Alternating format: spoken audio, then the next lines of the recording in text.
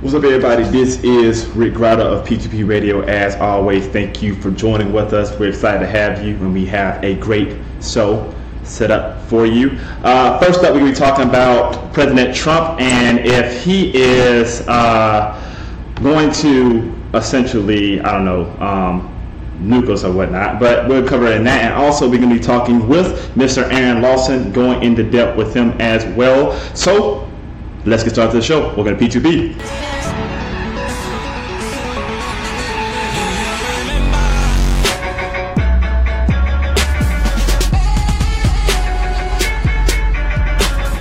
All right, so thank you again for joining with us. We're glad to have you here on this lovely Thursday. I'm your humble and gracious host, Rick Grider. Sitting across the airways, we're going to bring in our awesome guests as well in a few. So first up, what we're going to talk about is, of course, our president, who is just a marvelous person, to say the least. What we're going to be talking about with him is talking in reference to North Korea, because this week has been exciting. They've been back and forth multiple times. President Trump himself had also escalated the rhetoric just today. We're going to play that clip. Also, he said some interesting things about Russia, of course. Surprisingly, he took about a 20-minute interview with reporters. Is hosting a whole field of questions. So we're going to give you his response when was asked, what are you saying to President Putin when he just kicked out 700 plus diplomats from Russia this past week. So first up, let's see what Mr. President has to say to North Korea. Your statement on Tuesday was nonsense. Do you have any response to this? Well, I don't think they mean that, and I think it's the first time they've heard it like they heard it. And frankly, the people that were questioning that statement, was it too tough? Maybe it wasn't tough enough. They've been doing this to our country for a long time, for many years. And it's about time that somebody stuck up for the people of this country and for the people of other countries. What they've been doing and what they've been getting away with is a tragedy, and it can't be allowed. If North Korea does anything in terms of even thinking about attack of anybody that we love or we represent or our allies or us, they can be very, very nervous. I'll tell you what, and they should be very nervous, because things will happen to them like they never thought possible. The people of our country are safe, our allies are safe, and I will tell you this, North Korea better get their act together or they're going to be in trouble like few nations ever have been in trouble in this world. So that was, again, President Trump saying that maybe his rhetoric with North Korea when he first said the Fast and the Furious, maybe that wasn't tense enough or tough enough. Essentially, we are engaging in a battle of words, a pissing match in reality, with a country that barely has internet. And that's what the United States is doing right now. In my opinion, that makes us look a little bit weak because, again, this is not Russia, this is not China, this is North Korea. The United States has roughly about 16,000 plus nukes. North Korea maybe has 10 to 60, and 60 is giving them a generous number. So why is it that we're having to have these exchange of words with a country that we can literally, again, wipe out if we wanted to? And in reality, North Korea knows this. Kim Jong-un is not crazy. He's not stupid either.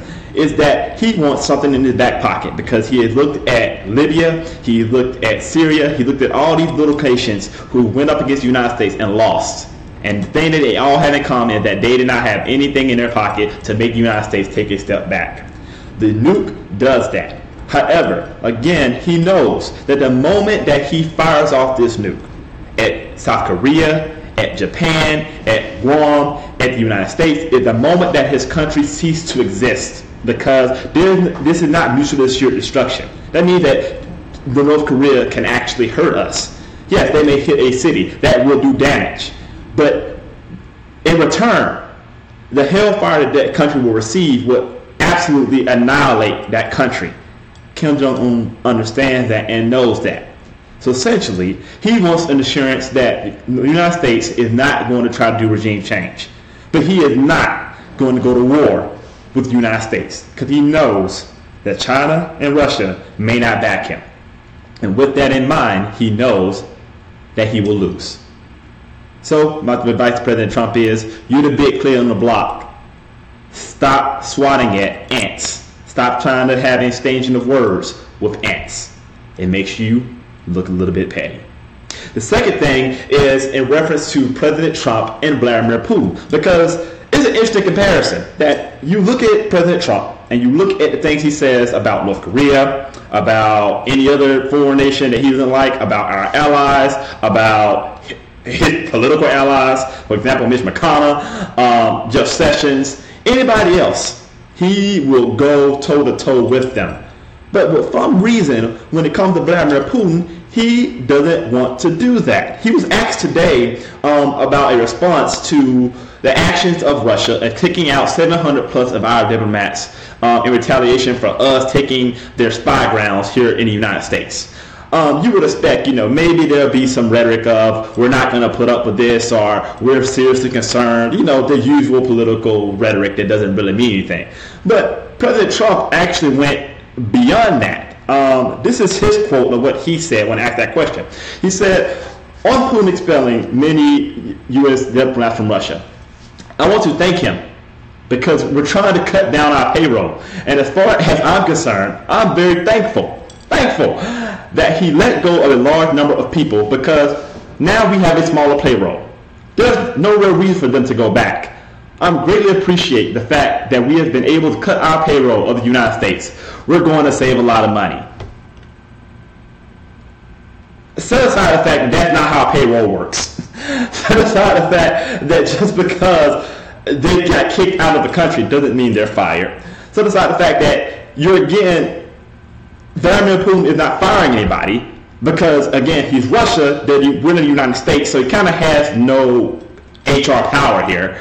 But it's weird that, again, the President of the United States is thanking the President of Russia for expelling the United States diplomats.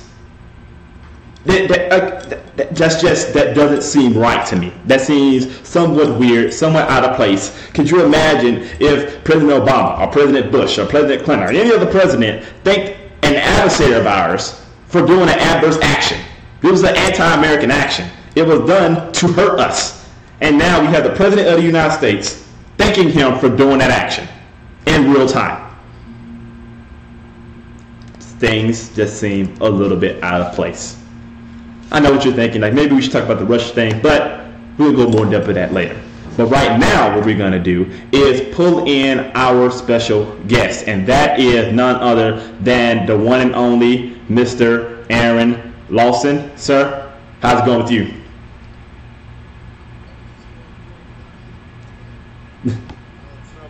Crazy. So before we go into the mix of what we're going to talk about, which is of course the Democratic Party, give us your take on what did you think about that exchange when you saw it? Did you think that was kind of, somewhat out of place? Well, most of what Donald Trump does is somewhat to mostly out of place and kind of imbalanced, for lack of a better term.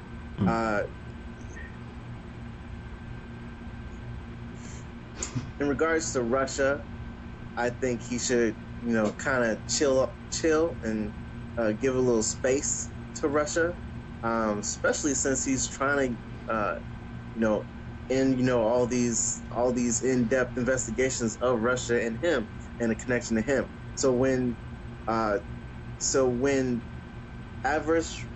does adverse reactions to Americans, and he goes out of his way to try to applaud those adverse reactions, it makes people stop and think and ask what's going on there. So it doesn't help his case that nothing's going on between him and Russia.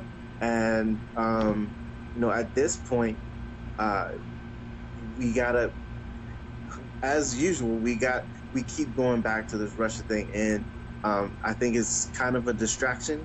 I think there's better things for us to worry about, but it is concerning. Absolutely. So, man, I share the same sentiment. I think that, again, we don't want to go in, down a rabbit hole of Russia without letting the evidence be there first, because I think that would set up liberals and progressives, the Democrats, and all the like.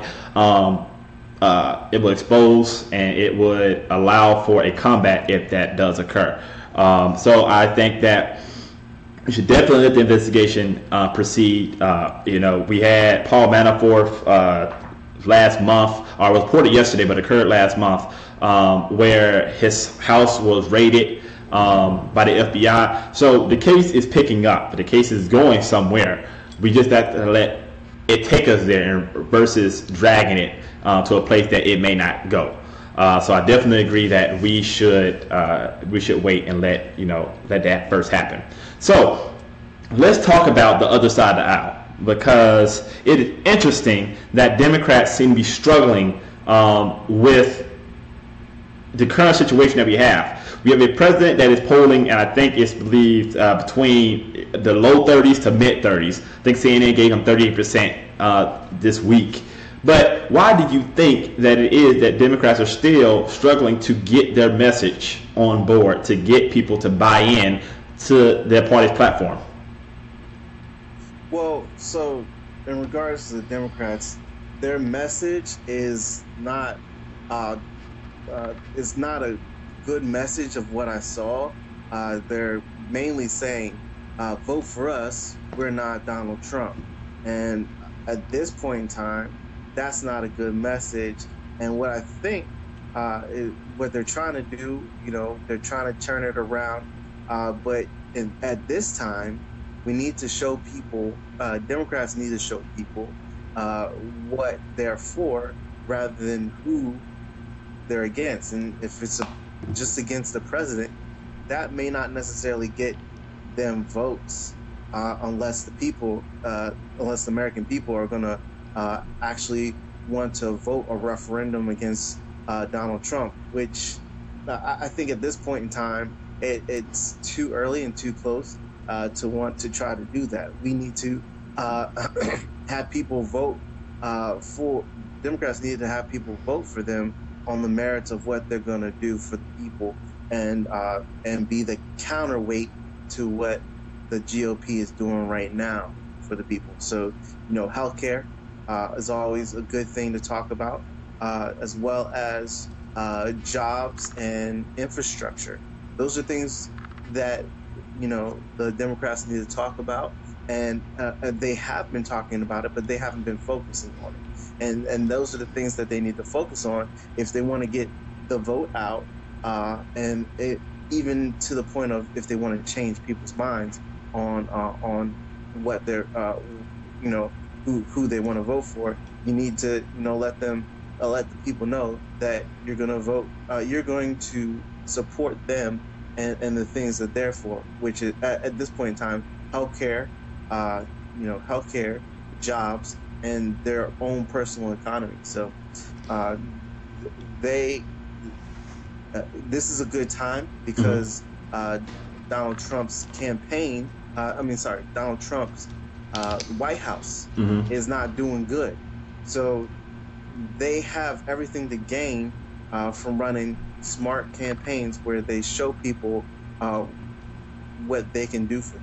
Absolutely. So that's my qualm with the Democrats. I agree, but I have a little bit of a modification. What I mean by that is that the Democrats have this notion, and not this notion, but they seem to have a perceived narrative that they are afraid to fight for what they believe in. They're always willing to budge or to negotiate. And the thing that people, at least during Obama years, did for the Republican Party was that Republicans gave from the go. We're trying to make you a one-term president. We're trying to stop you along the way, everything that we can. And we're basically going to go against you in 98% of the things that you do.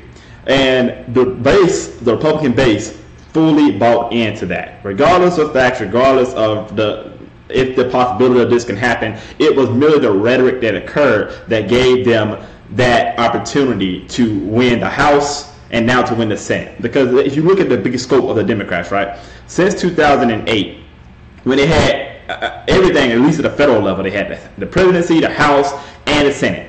And you now look at 2017, where they have lost the presidency, they have lost the Senate, they have lost the House. You have 31 governors who have an arch attached to their name. You have multiple states who also have Republican majorities in the legislative branches as well. So Democrats have lost a lot of ground. And I believe that the part of that is because their base is not energized, their base is not there. Not because they can't be motivated, but merely because they don't have anything to get motivated behind, right? Because if you look at who's on the forerunners and the Democrats, you have Maxine Waters, you have Bernie Sanders, you have Kamala Harris, you have maybe Elizabeth Warren, but their bench is not deep. You don't have that firebrand like the Republican Party does. Let me give you an example of that firebrand. What I'm talking about, we're going to play a clip excuse me, from Maxine Waters with her exchange with the Treasury Secretary and how she, again, continues to become an internet sensation with Reclaim My Time. I was going to answer that. Just please go straight to the answer. Mr. Chairman, I thought when you read the rules, you acknowledged that I shouldn't be interrupted and that I would have Reclaiming my time. What he failed to tell you was when you're on my time, I can reclaim it. He left that out, so I'm reclaiming my time. Please, will you respond to the question of why I did not get a response, me and my colleagues, to the May 23rd letter? Well, I was going to tell you my response. Just tell me. Okay, so first of all, okay, let me just say that the Department of Treasury has cooperated extensively with the Senate Intel Committee, with the House Reclaiming Intel my time. Committee, with the Reclaiming Senate my time. Judiciary Reclaiming Committee. my time. Okay? Reclaiming Matter of my fact, time. Mr. Secretary, Reclaiming my the time belongs to the gentlelady from California. So that was just a little bit of her, and that's how she became an internet sensation. She continues to become an internet sensation, rather. But people like that. That's the kind of thing that that people talk to other liberals are progressive. They want that. They want that firebrand. And do you think that is something that the Democrat Party needs to do, or do they need to continue to try to appease or appeal to some of those Trump voters who may not be as committed to Trump as others might be? Well, so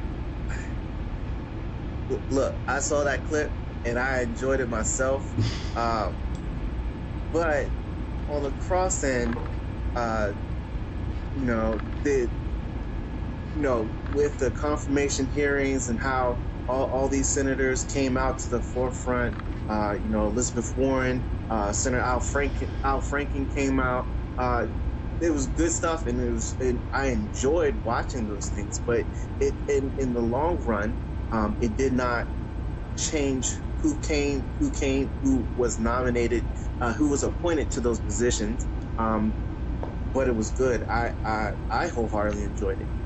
Now, being combative is, in my opinion, one of the problems of what is happening in government right now, is that everyone's being really combative and not more so in public, trying to work together. And while we enjoy that drama that we saw, it may not come to a conclusive way for Democrats to move forward. Yes, they become internet sensations, but did they then on the cross end become leaders in the Democratic Party? And I would say that's not necessarily true. We have Bernie Sanders, we have Elizabeth Warren, Kamala Harris, Maxine Waters, and you didn't put Al Franken in there, but I'll put Al Franken in there. Okay. But it's not deep, but they really need to do some more soul searching. I think if they really come out with some real good speaking points to how they're going to change America for the better, I think Americans will respond to that. And I think the biggest thing to get people to go to the polls to vote is that Donald Trump is in office, and if people are going to be lackadaisical and lazy and not going to go for just for that, it's I think it's really hard to get them to vote for any other thing. So. Yeah, and you have a great point. That's one of the things I wanted to hit on was that when you look at the polling let's go back to 2016 during an election. That was the problem that Democrats had. When I was talking last night with some of our coworkers, it was, why did Democrats lose to Donald Trump? And let's jump forward to this poll right quick, the CNN poll that just came out, and look at his approval ratings for the time right now. He's sitting at 38%. He's never broken above 45%. It trickled from 44 to 45 between February and March, but now he's back at 38. Before then, it was, usually those kind of struggles. So how did the Democrats lose to someone who is polling so low? And that is why I look at not only who became the candidate, but how that person became the candidate. Because Hillary Clinton, I would hope at some point, at least in my opinion, have to acknowledge that she was not the best candidate. I think that if you put up anybody else from the Democratic Party, you put up Elizabeth Warren, if you put up Maxine Waters, even, of course, Bernie Sanders, they would have beat Donald Trump. But instead, the DNC with Hillary Clinton. So you have to also remember that during the primaries, it was shown that the DNC had tilted for Hillary Clinton. You would see in the primary in these races that Bernie Sanders would come out with victories, but yet somehow end up with less delegates, and that's because of superdelegates. So on top of the fact that you already have independents who are iffy on Clinton, you also had now the Democrats, the base, who also feeling sour because they felt like they were cheated, because they didn't feel like they really had a vote. It was already fixed. It was already rigged towards that direction. And that in combination with the independents not really feeling Hillary Clinton made a President Trump. And I think the DNC needs to acknowledge that. I think the DNC needs to stop attacking, in my purview, attacking the left, because we have it now where they're still attacking Bernie Sanders. They're still attacking people who are not committed to the center or to the establishment. Some people are questioning whether Kamala Harris is really a part of the progressive movement, or is she somewhat like Clinton. And in return, you have the establishment media, the middle media also attacking the left as well, and that's not really helping. So, do you think that Democrats need to stay towards the middle, again, in a hope to get the Trump supporter, to get those independents, or do they need to go towards the left, go towards the Bernie Sanders camp, so to activate that base to get them to come out and vote, so that they will be motivated to stay at those posts? So one of the great things about the Democratic Party, I think, is that it's a party of all types of different people and different groups. Now with that difference, there's going to be a whole bunch of differences of opinions on how the party should go. I think for one thing is the Democrats have shown the main the central part of the Democrats, they have shown a lack of care, I want to say, in regards to the liberals, and I think that they kind of underestimate that voting power that the liberal bloc has, and that was to their detriment in 2016. And I think that what the Democratic Party really needs to do is to come together. First and foremost, so that we can get so that the Democratic Party can get in power. Now, who the leadership should be and how it should, how they should incorporate the liberal left. I'm not for sure how that's going to go. I think the liberal left is real salty, and they have rightly so to be salty. But it's up to that central bloc, the leadership there, to get to include them. And I think that Bernie Sanders is a good a lead for that liberal bloc, and many people identify with him and want to follow his I hate the word populism, his brand of populism, and I think that if we can get behind that, at least that conscientious populism, I'm going to call it, then I think that could go a long way in getting the Dems on the path to taking back the House, the Senate, and eventually the White House. Yeah. I think that those are great viewpoints. My message to the Democratic Party would be that Trump supporters aren't voting for you. That you can try as you might to appeal to them. You can try as you might to put their mind at ease about the socialism and about anything else, but they are not going to vote. I think his base has maybe shifted from 85% to maybe 83%. That's in light of everything that has happened in the last 6 months. His base is his base. You need to work on your base. You need to work on minority votes. You need to work on black votes, black women in particular. There's a source that you are leaving untapped. You need to pull in, like you said, the Kamala Harris's, the Maxine Waters. Pull more of them in so you can galvanize that base. I can assure you that if Michelle Obama would run, and I pray to God that maybe something will make her run, she would win hands down, bar none. I would wait at a poll till 2 a.m. in the morning just so I can put a check by her name. But you need people to feel that sort of way towards your candidate. People didn't feel that kind of way towards Hillary Clinton. And so you had a combination of, I really don't trust Hillary Clinton, but I don't like Donald Trump. But then people felt that she was going to win anyway. So now, why am I standing out somewhere where I don't want to be? Vote for somebody that I don't really like, and the thing that I'm assuming that she's going to win anyway. And that's what happened. I think that for the African American vote, it dropped off by like 12% from the Obama presidency, or Obama voting. So you can activate that base again. You just have to give a candidate that people can gather around, can hold around and rally behind.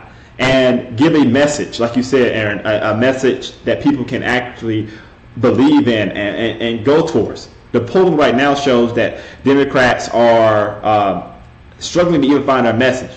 More people believe that the Democrats are anti-Trump than pro anything else. So that's where you need to pull from. You need to get. I'm for. If you're for $15 minimum wage, then damn it, be for it. Stand up for it. But don't be trying to go halfway in it. Same thing for healthcare. If you're going to get behind Bernie Sanders, you know what Bernie Sanders won't. He won't single payer. So if that's a system that you believe will work, then fight for that system. Thought this, yes, I don't think Obamacare really works as well as it could, but we can fix it. We shouldn't repeal it. No, you want things to go towards single payer, then fight for single payer. Stop trying to meet in the middle ground with a Republican base that wants to get rid of that system altogether. They don't want to find a middle. They want to repeal. So Democrats need to huddle around a candidate that is likable, that is relatable, that actually people can believe in, and then a message that people can authenticate themselves to and can hold themselves around. And I think that until the Democrats do that, those combination of things, then they can continue to be lost in the woods. They can continue to try to hold around the center, and that's not going to activate anybody. People want somebody they can believe in. Bernie Sanders, and I might be biased to Bernie Sanders, but people, even when I was talking with conservative family members who still voted for Donald Trump, they admitted that I would give a pause. I might think about voting for Bernie Sanders, not because I like him per se, but I know that he's honest, and I know I can rely on what he believes in. He's a democratic socialist, so I know when I'm buying this. I can trust that. So why do you think that Democrats are still not holding around? They're still attacking Bernie Sanders. Bernie Sanders is polling at 80-some% of approval ratings right now, and they're attacking him. Why do you think that is? Well, so what I think is happening is that the leadership in the Democratic Party, I don't think they can control Bernie Sanders, and his brand of liberalism. It doesn't mesh well, I think, with how they want the party to go, because they do have a lot of money in their in their coffers from businesses and stuff, and Bernie Sanders doesn't look or even want to be a part of that. He wants to really do things that help people, with the single payer health care, with paying for extended education, higher education, and really things that don't necessarily go well. What businesses and lobbyists are paying, Democrats to go for, and really, in all honesty, if we as left-leaning people want our party back, we need to make our voices heard at the polls. Absolutely. If we're not necessarily voting for central Democrats, then we might need to vote for that third party on the left. Exactly. We may need to vote for those outliers that can really get the leadership in the Democratic Party to say, "Hey, whoa, they've got some voting power. Exactly. We want to be in here. We gotta tap into that." And I think we as American people, we have to motivate ourselves now. The whole how can the Democrats get us motivated? I'm done thinking that right now that the Democrats are going to get us motivated for 2018. Right now, I need to motivate myself and motivate the people that are in my sphere of influence to get out there and vote. And that then sends a message to Democrats: hey, these people out here voting. We need to do something for them. We need to show them what's good. Exactly. And I think our vote needs to be our message to them. And they, like you said, they don't need to take it for granted that the historical groups that vote for them are still going to vote for them. The one thing that made me sad about the 2016 election was Donald Trump had a lot of votes for him, and yes, he's the president. And you're like, why are you saying it like that? But overwhelmingly, a lot of white people voted for him, but there were black people that voted for him. There were Hispanic people that voted for him. There were Asian people that voted for him, thinking that he was going to do something for them, when on the outside he was saying things that went against what they wanted for their life, and that made me sad. But those runoff elections for to replace the people that Donald Trump pulled to be in his house, Democrats can pull it off. I know these districts are heavily red, but I still believe that there are enough Democrats in these districts, even though they're heavily red. There's enough Democrats in those districts to change a blue. I agree, and I think that again, that's why the Democrats, I don't think they understand just how complex situation that they're in. Because I fully believe that if Bernie Sanders, I don't know why he doesn't do it, but if Bernie Sanders went third party, a big chunk of the Democratic base would leave, readily leave, have no problem leaving and going. You look at other third parties. You look at the Democratic Socialists of America. That party is exploding as well. The Green Party is also growing. They went weird when they went Jill Stein, but they're still growing. But if you look at that, Democrats, I think it was like 6 out of 10 or 7 out of 10 liberals or progressives do not identify themselves as Democrats. They more readily identify themselves as liberals or progressives. That's because they don't identify themselves with the party. So again, you have to tap into that base and get them energized enough to you're right, go out and vote. But that also being said is that the citizens themselves have to go out and vote. We cannot allow for what happened in 2016 when we became complacent and just like, oh, she's going to win, so what's the point? What's the point of going out there? The point of going out there is that, yes, you're not only you're voting for the president, but you're also voting for the senators, for House Representatives, for people all down the ticket. And those people have a more relevant impact, especially when you get past the state level and below, on your life than the president does. So yes, pay attention to the presidency, but also give attention to your senator, give attention to your House member, give attention to your governor, give attention to your state legislators, because those people will have a more impact. I guarantee you they have more impact on your life than President Trump ever will. So you have to pay more attention to these races, to these elections, and to these candidates. Because if a Democrat, and as much as I do want to say we need a third party because we need to break up the two-party system, but I'm hoping that in 2018 that we do have a Democratic House or a Democratic Senate, probably the Senate more than the House, to slow down some of the stuff that is going on, because they have a trifecta right now. And soon, if they continue, they're going to have a bigger hand in choosing the judges for the Supreme Court, which also has an impact. So we need to, as liberals, progressives, populists, whatever you want to envelope yourself into that's against Trump, rally behind a message and a candidate that actually will galvanize people. And I think the Democrats need to do this quickly because they keep losing. People are going to say, why am I being a Democrat? We're going to keep losing.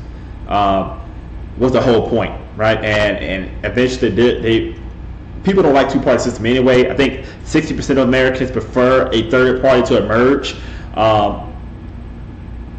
Hopefully, the Democrats will get their message together before they're the party that gets broken up into. And so that is definitely something that needs to happen and need to occur.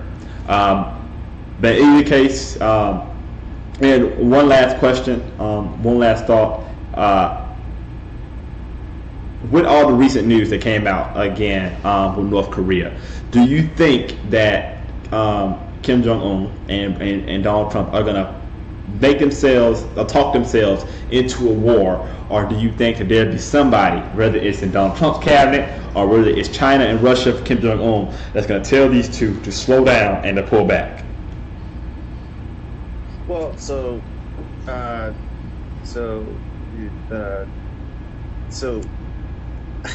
this situation is so crazy, and I think people thought, when Donald Trump was going to be president, that this would be the scenario that would happen, that Donald Trump is going to take us to a war that we can't get out of.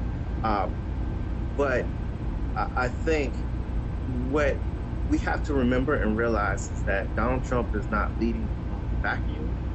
He may be the voice from there, but he's not leading from the vacuum. So I think with his chief of staff, that we got some type of shackle in place that might hold him off from doing something entirely not smart.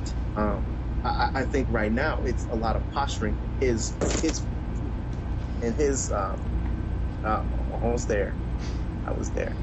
There's a lot of posturing and on his side. Mm-hmm. Now, in regards to North Korea, I think right now, if we look at history, whenever the dictator gave up his weapons, he was not long for having power in his office. Mm-hmm. in office. So I'm not so sure that Kim Jong would give up his nuclear weapons just yet. But I think what we may see is that it builds up to a point and then it'll come down. Right now I don't know for sure if it's going to be something where that red line and saying that Donald Trump has Twitter drawn or in press conferences drawn is going to go through. But I feel like he has built himself into a corner that Congress and his chief of staff will probably make him step back. So agreed. I don't think we'll go to war with Korea, and like everyone is saying that if they start popping off, it's going to be a wrap for Korea. And I don't think that's the best outcome. And I think a lot of people think that's not the best outcome as well. And so, I hope cooler heads will prevail. But if we allow for another country, Russia, China, to take the lead role in, de-escalating this, that is another step back that America will take from being the lead country in the world. And I'm waiting for all this winning that he told us we were going to have. I'm waiting for it. Yeah. And winning a war is not the type of winning I'm ready to accept. So absolutely. I don't think we'll go to war, but Donald Trump's president, so we still have to maintain. Take into consideration. We still have to remember that. Yeah. So yeah, like I said, I completely agree. Like I said at the top, I think that neither one really wants to go to war. They're just flying off at the mouth. But eventually, I do think that if they continue down this rhetoric, if North Korea talks about that they're going to fire on Guam, and then President Trump continues to say that if you continue to threaten us, you're going to see a fire and fury that you've never seen this world never foreseen in your life. That language gets you past a red line. And like you said, foreign policy should not be dictated on Twitter with 141 characters. These are actions. I mean, these are words that may have actions. And may have a meaningful impact. The fact that President Trump is now going around spouting that he upgraded our arsenal, which is a flat out lie, by the way. Let's just first break that apart. One, it wasn't the first order, so no, he didn't do that. Two, it was already started by President Obama. And then three, it takes years to upgrade our arsenal, not 6 months. We have 6,000 missiles. So that meant that we upgraded 1,000 missiles a month. That didn't happen. Let's just break that down right quick. But either way, you don't spout that stuff off when you're trying to defuse situation with North Korea. And this kind of language is not helpful. So I agree, Aaron. I think that hopefully there'll be somebody in his cabinet that will tone him down, that will tell him to stop going off script, because the fire and fury thing was completely off script, and tell him that your words have a whole lot of meaning, so you need to phrase them and consider them carefully. But as always, sir, thank you for being a part of the show. You know we love having you on, and we get to see you hopefully on a more regular basis. So until next time, sir, you be easy. Yep, you as well. Peace. All right, so thank you again, as always, for being a part of the show. We really do appreciate you being on. We appreciate hearing your endeavors and hearing your thoughts. So please feel free to comment on the stuff below, on our video below. Also, feel free to share it as well, because starting this week, we're going to be doing a push to 1,000 likes. We're going to be promoting heavily and hopefully get you to be a part of that and buy into that as well. So feel free to share the video and everything as well. Also, feel free to check us out on these plugs below. You can follow me on Twitter. Michael Capelto, who is a Trump supporter, an advocate Trump supporter, senior Trump advisor, actually said he likes me as a person. So I'm shocked by that. And again, I am taking it back that Twitter doesn't want to verify me as something that's irritating. It's a conspiracy.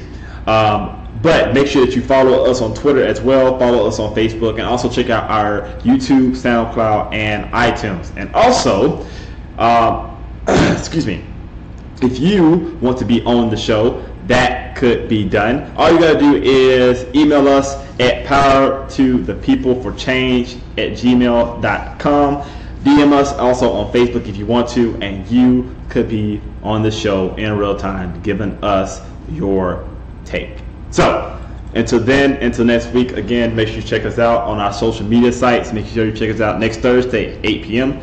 And we also have a special episode for next Friday. We're going to have Patrick the model, who is a top 10 DMV model, going off to New York very soon to compete in those model shows, appearing on our show as well to give us his insight on, just like we did for James Bradbury, who's of the Carolina Panthers, growing up small, remaining humble, and grinding and working with something that you want to accomplish. So until then, make sure that you stay blessed, you stay safe, and proud to the people.